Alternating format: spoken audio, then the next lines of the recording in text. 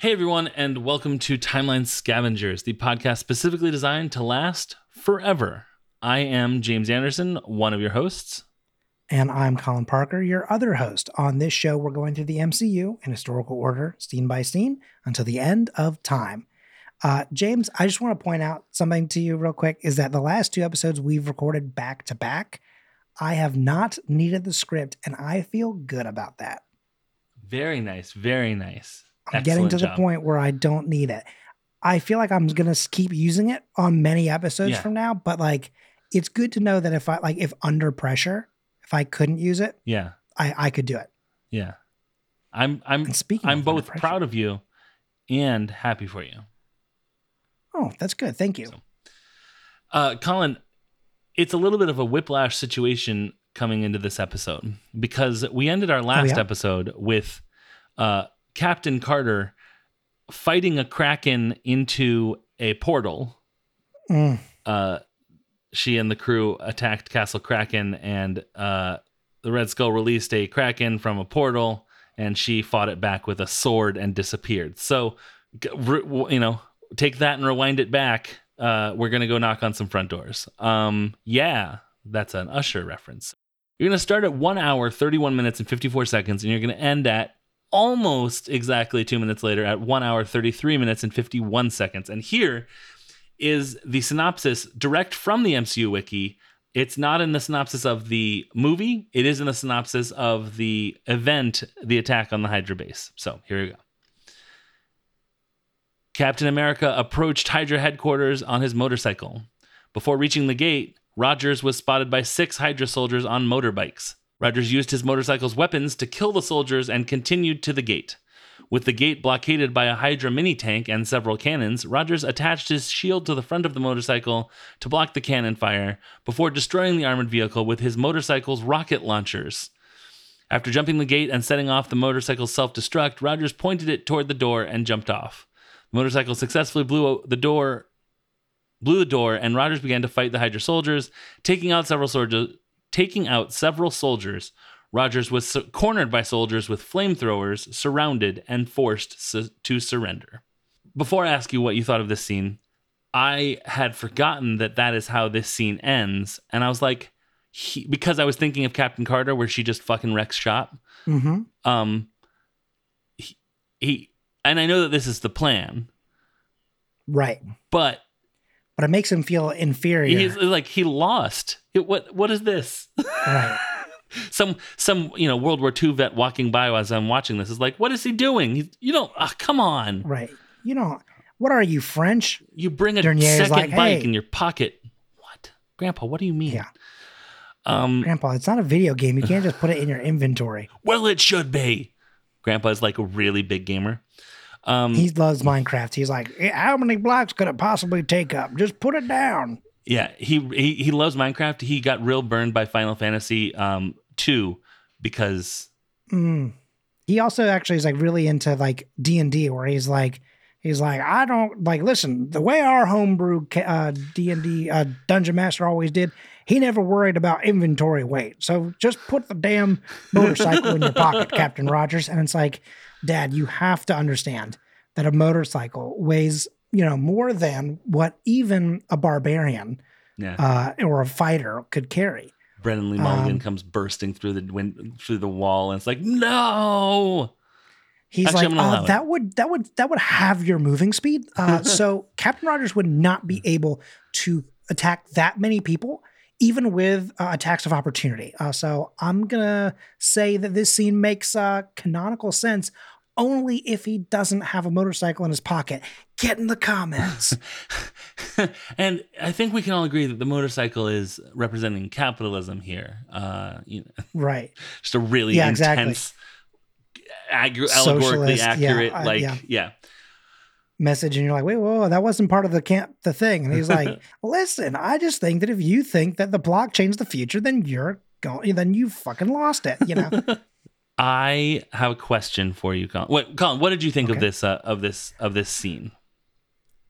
I actually really love this scene because to me it is like the culmination of the montage that we discussed earlier.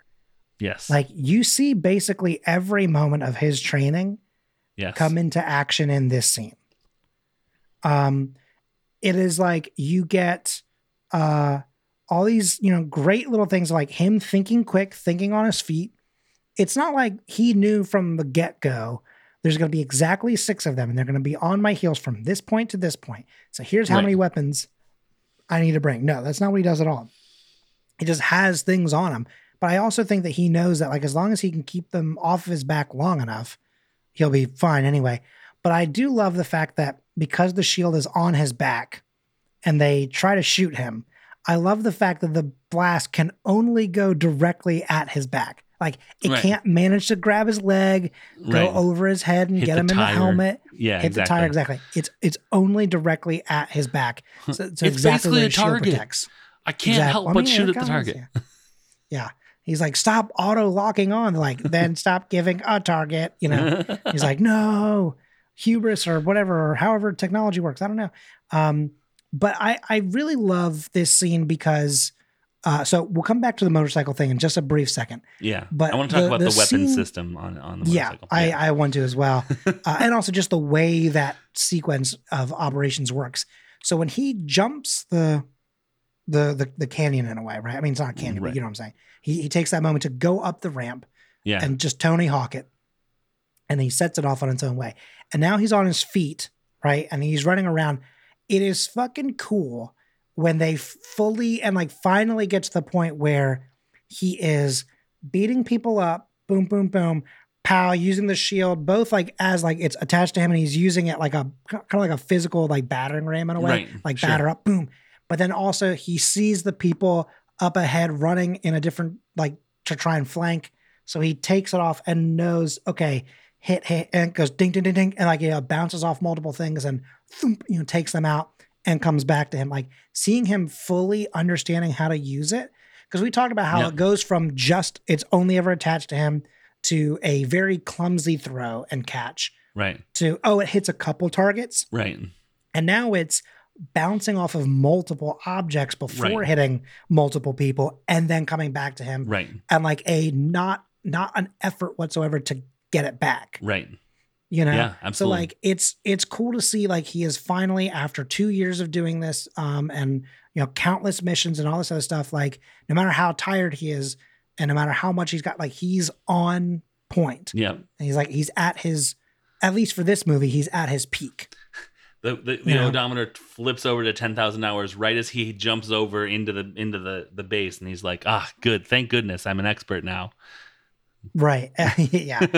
It's all about the 10,000 miles that you drive. Yeah. In which case I am definitely an expert. Yeah, I don't know. I think the fight sequence, although very short, is very cool and it's very fast. Yeah. And I think it does show a little bit though of like what that hit skill is for him though. Mm-hmm. Like it is a thing of if he wasn't purposefully allowing himself to get caught. Yeah. You would see so much more of that. Right. Because he is faster than all of them and stronger than all of them. And so like, as they scramble to like get into action or get into motion, he's a step ahead of them and he can be because he's smarter, faster, stronger. Yes, James. Do you know the movie The Fugitive very well? Have we talked about The Fugitive? We've talked about it before. There's a scene where Tommy Lee Jones and his like people are talking to this doctor about Harrison Ford's character, Dr. Richard Kimball. And he, the guy's like, he's the smartest man I know. And Tommy Lee Jones is like, well, what about us? We're pretty smart among us. We're pretty smart.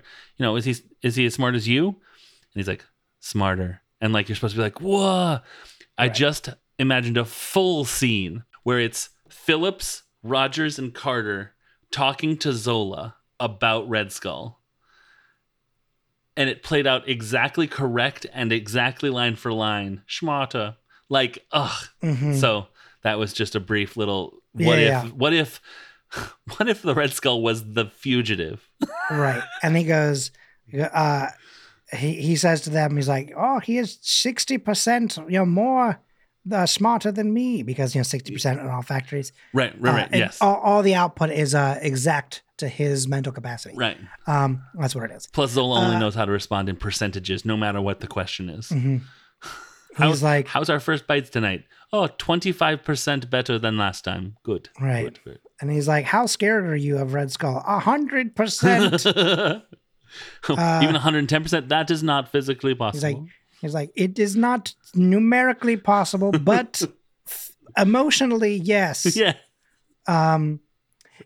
So Anyways, okay, let's get to the scene where they're on the speeder bikes of Endor. I mean, I'm sorry. Right. Where they're on the motorcycles in Germany. James Bond has been outfitted with a Q approved Endor land speeder. Yes. Like, I mean, the weapon system feels almost exactly the same. I actually was like, did I miss a scene with Q where Howard Stark, who is literally Q, Howard Q. Stark, should have shown him the bike, or we should have seen like. It's weird that the bike he's driven it before, though. But we have seen it in previous scenes. Yeah, we haven't seen it use the weapons. Yeah, but I'm going to assume that in that montage, it has to be that they gave him these things. Yeah, because like when we see him suit up at the beginning of that montage, and he puts all those weapons on, and then he gets on the bike. Surely that stuff is on the bike by that point. Wait! Don't leave yet, Rogers. And Stark comes and puts it up and has to like screw drive it in, like those like plastic things where you have to screw drive like the ring together. He's right. Like, hang on. Okay, hold on. And he's like, oh crap, I dropped the thing. Just did a whole cool scene. He's like, what would be great is if they made screwdrivers that had magnetic tips. Ooh, wait a minute. I'm going to write that down. Write that down. Okay. Yeah, but I think it's Rogers funny pulls out his little notepad, writes it underneath the monkey. Magnetic screwdriver, question mark? Marvin Gaye, question mark? Too soon. I think that it's funny that we didn't see it because it means that it's like it's a different kind of gun than Chekhov's gun because it's a secret gun that could do anything because we haven't seen what it can do. The motorcycle can literally, it's like Schrodinger's gun where until you open it up, it could be any kind of gun. Like rocket gun, a little garroting bike. Wired gun.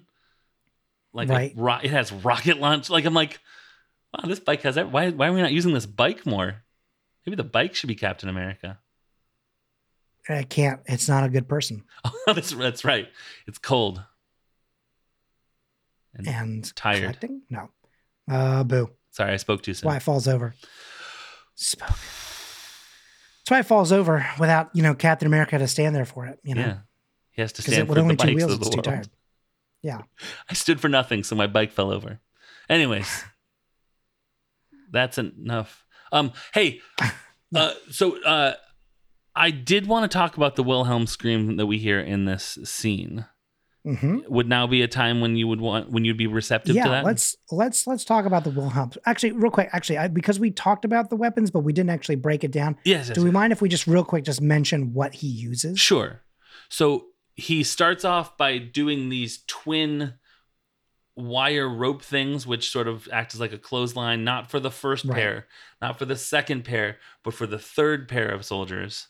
Right, because they're too far back to really know what's happening. Yeah. Why are they ducking down? Whoa!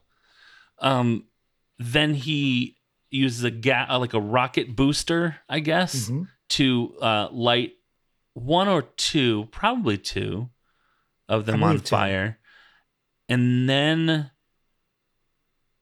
he uses his rocket launcher for the tank. Am I skipping one? So he does, hang on 1 second. Actually, I can tell you exactly what he uses. So what he does is he uses the wire. Yeah. Two of them get like clotheslined. Right. Then he uses flames to both go faster than them, but also to sort of, he sets one guy on fire. Right. And then what happens is this is where the Wilhelm scream comes in. Right. He has laid this path, and so they can't really see everything because there's just nothing but flames. So one guy gets fully set on fire and he goes flying. And then another guy through the flames does not see a thing like an obstacle on the road.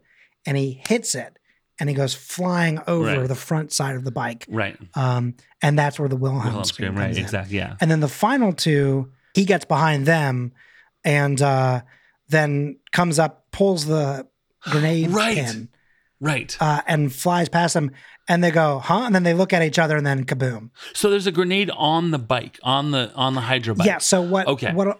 A lot of those bikes and stuff like that, like have like for German bikes, because they had like the club style ones. Yes. They would have it like in like a side pouch, because if you're driving, You can just reach you can't behind. really Yeah. you can't really have it. But if you can reach behind, and actually what I think it's supposed to be done exactly like how he did it, but of course they don't see him pull it. Right. So what I think you do is I think you pull the pin with one hand and then pick it up and chuck it. Right. Because if you go pull, pick, throw, Right. you get the full PPT. time. Right. Yeah. Yeah.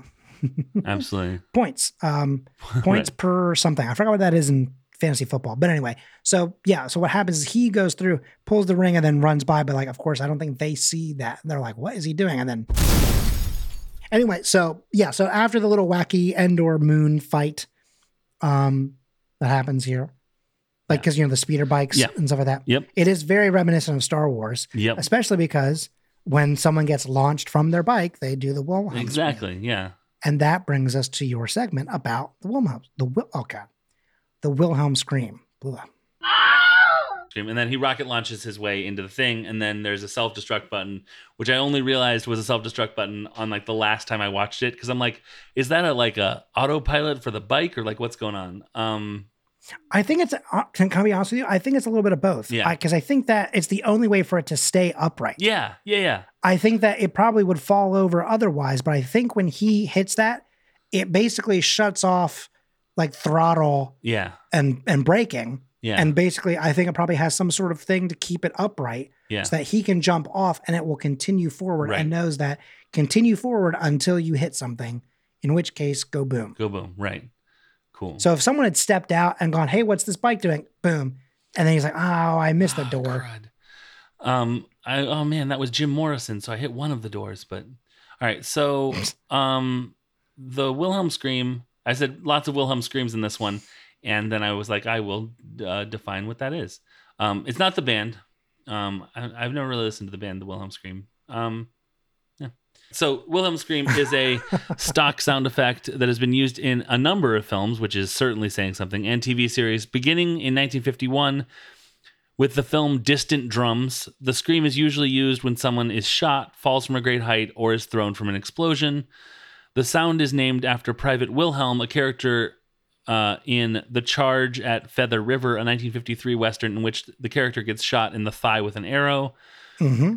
This was its first usage following its inclusion in the Warner Brothers stock sound library. Although The Charge at Feather River is believed to have been the third film to use the effect, the scream is believed to be voiced by actor Sheb Wooley, which is the singer of the Giant Purple People Eater, among other things.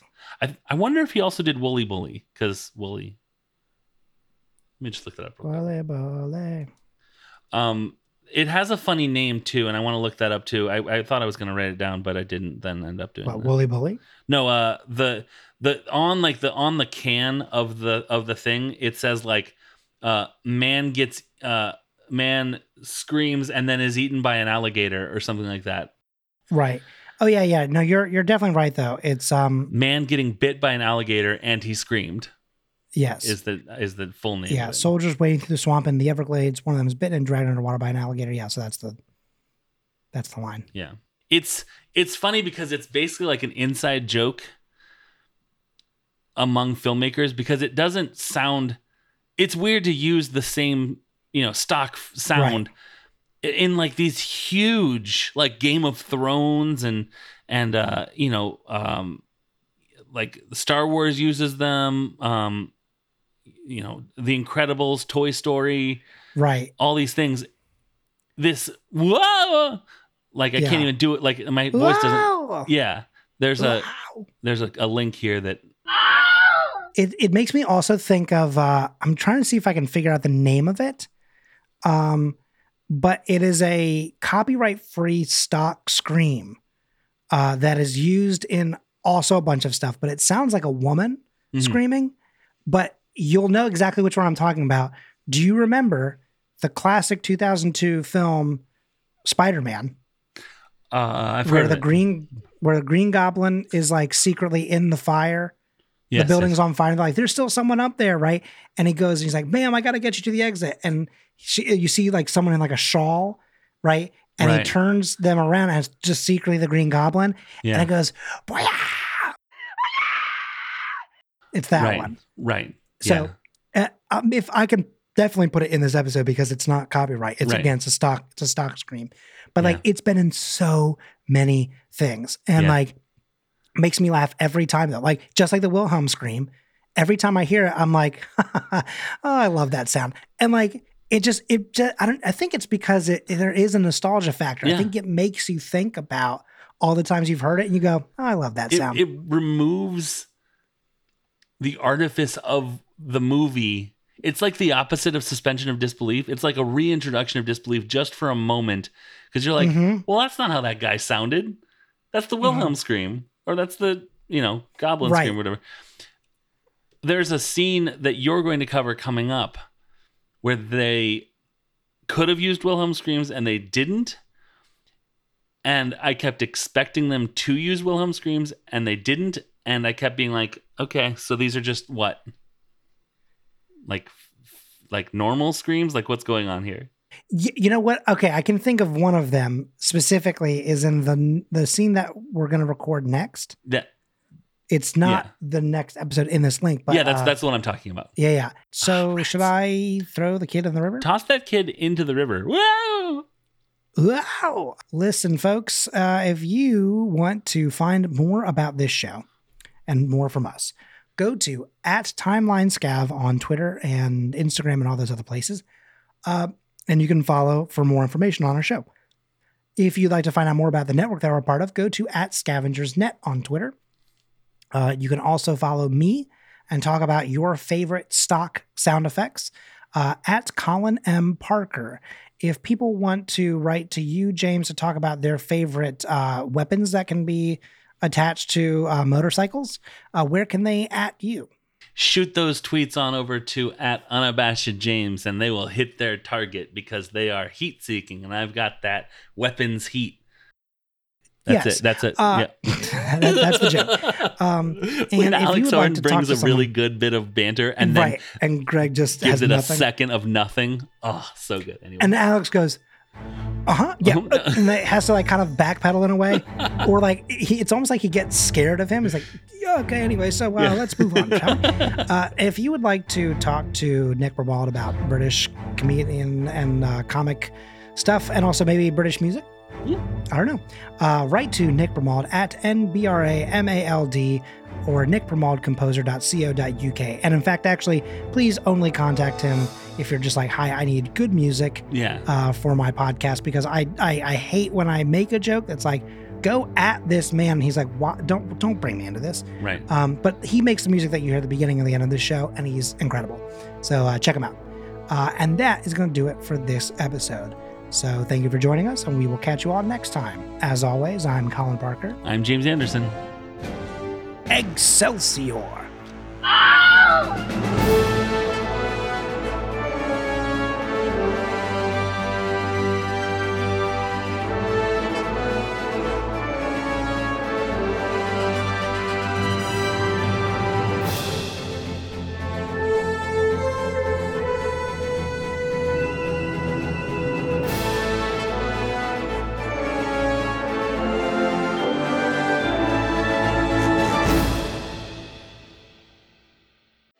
Little Mama, let me whisper in your ear and tell you about the comedy podcast Unnatural 20s. Do we really want to limit ourselves to just saying we're only a comedy podcast? You're right. We have a lot to offer, like intellectual conversations. Well, did you guys know Australia once lost a war entirely to emus? Do you think emus frown upside down because they're in Australia? Like they're below the equator? Yeah, duh. Health and fitness. Pasta is great, but you usually have a lot of extras. But have no fear. Thigh-warmed pasta is here. Plop the bag of leftover pasta on your thighs and eat those puppies like popcorn. We have microwaves. I have thighs. You know what? Actually, we can never decide what we're going to talk about, and that's why we leave the fate of each episode up to the rolls of a D20. So download Unnatural 20s on your favorite podcast app and roll with us every Monday.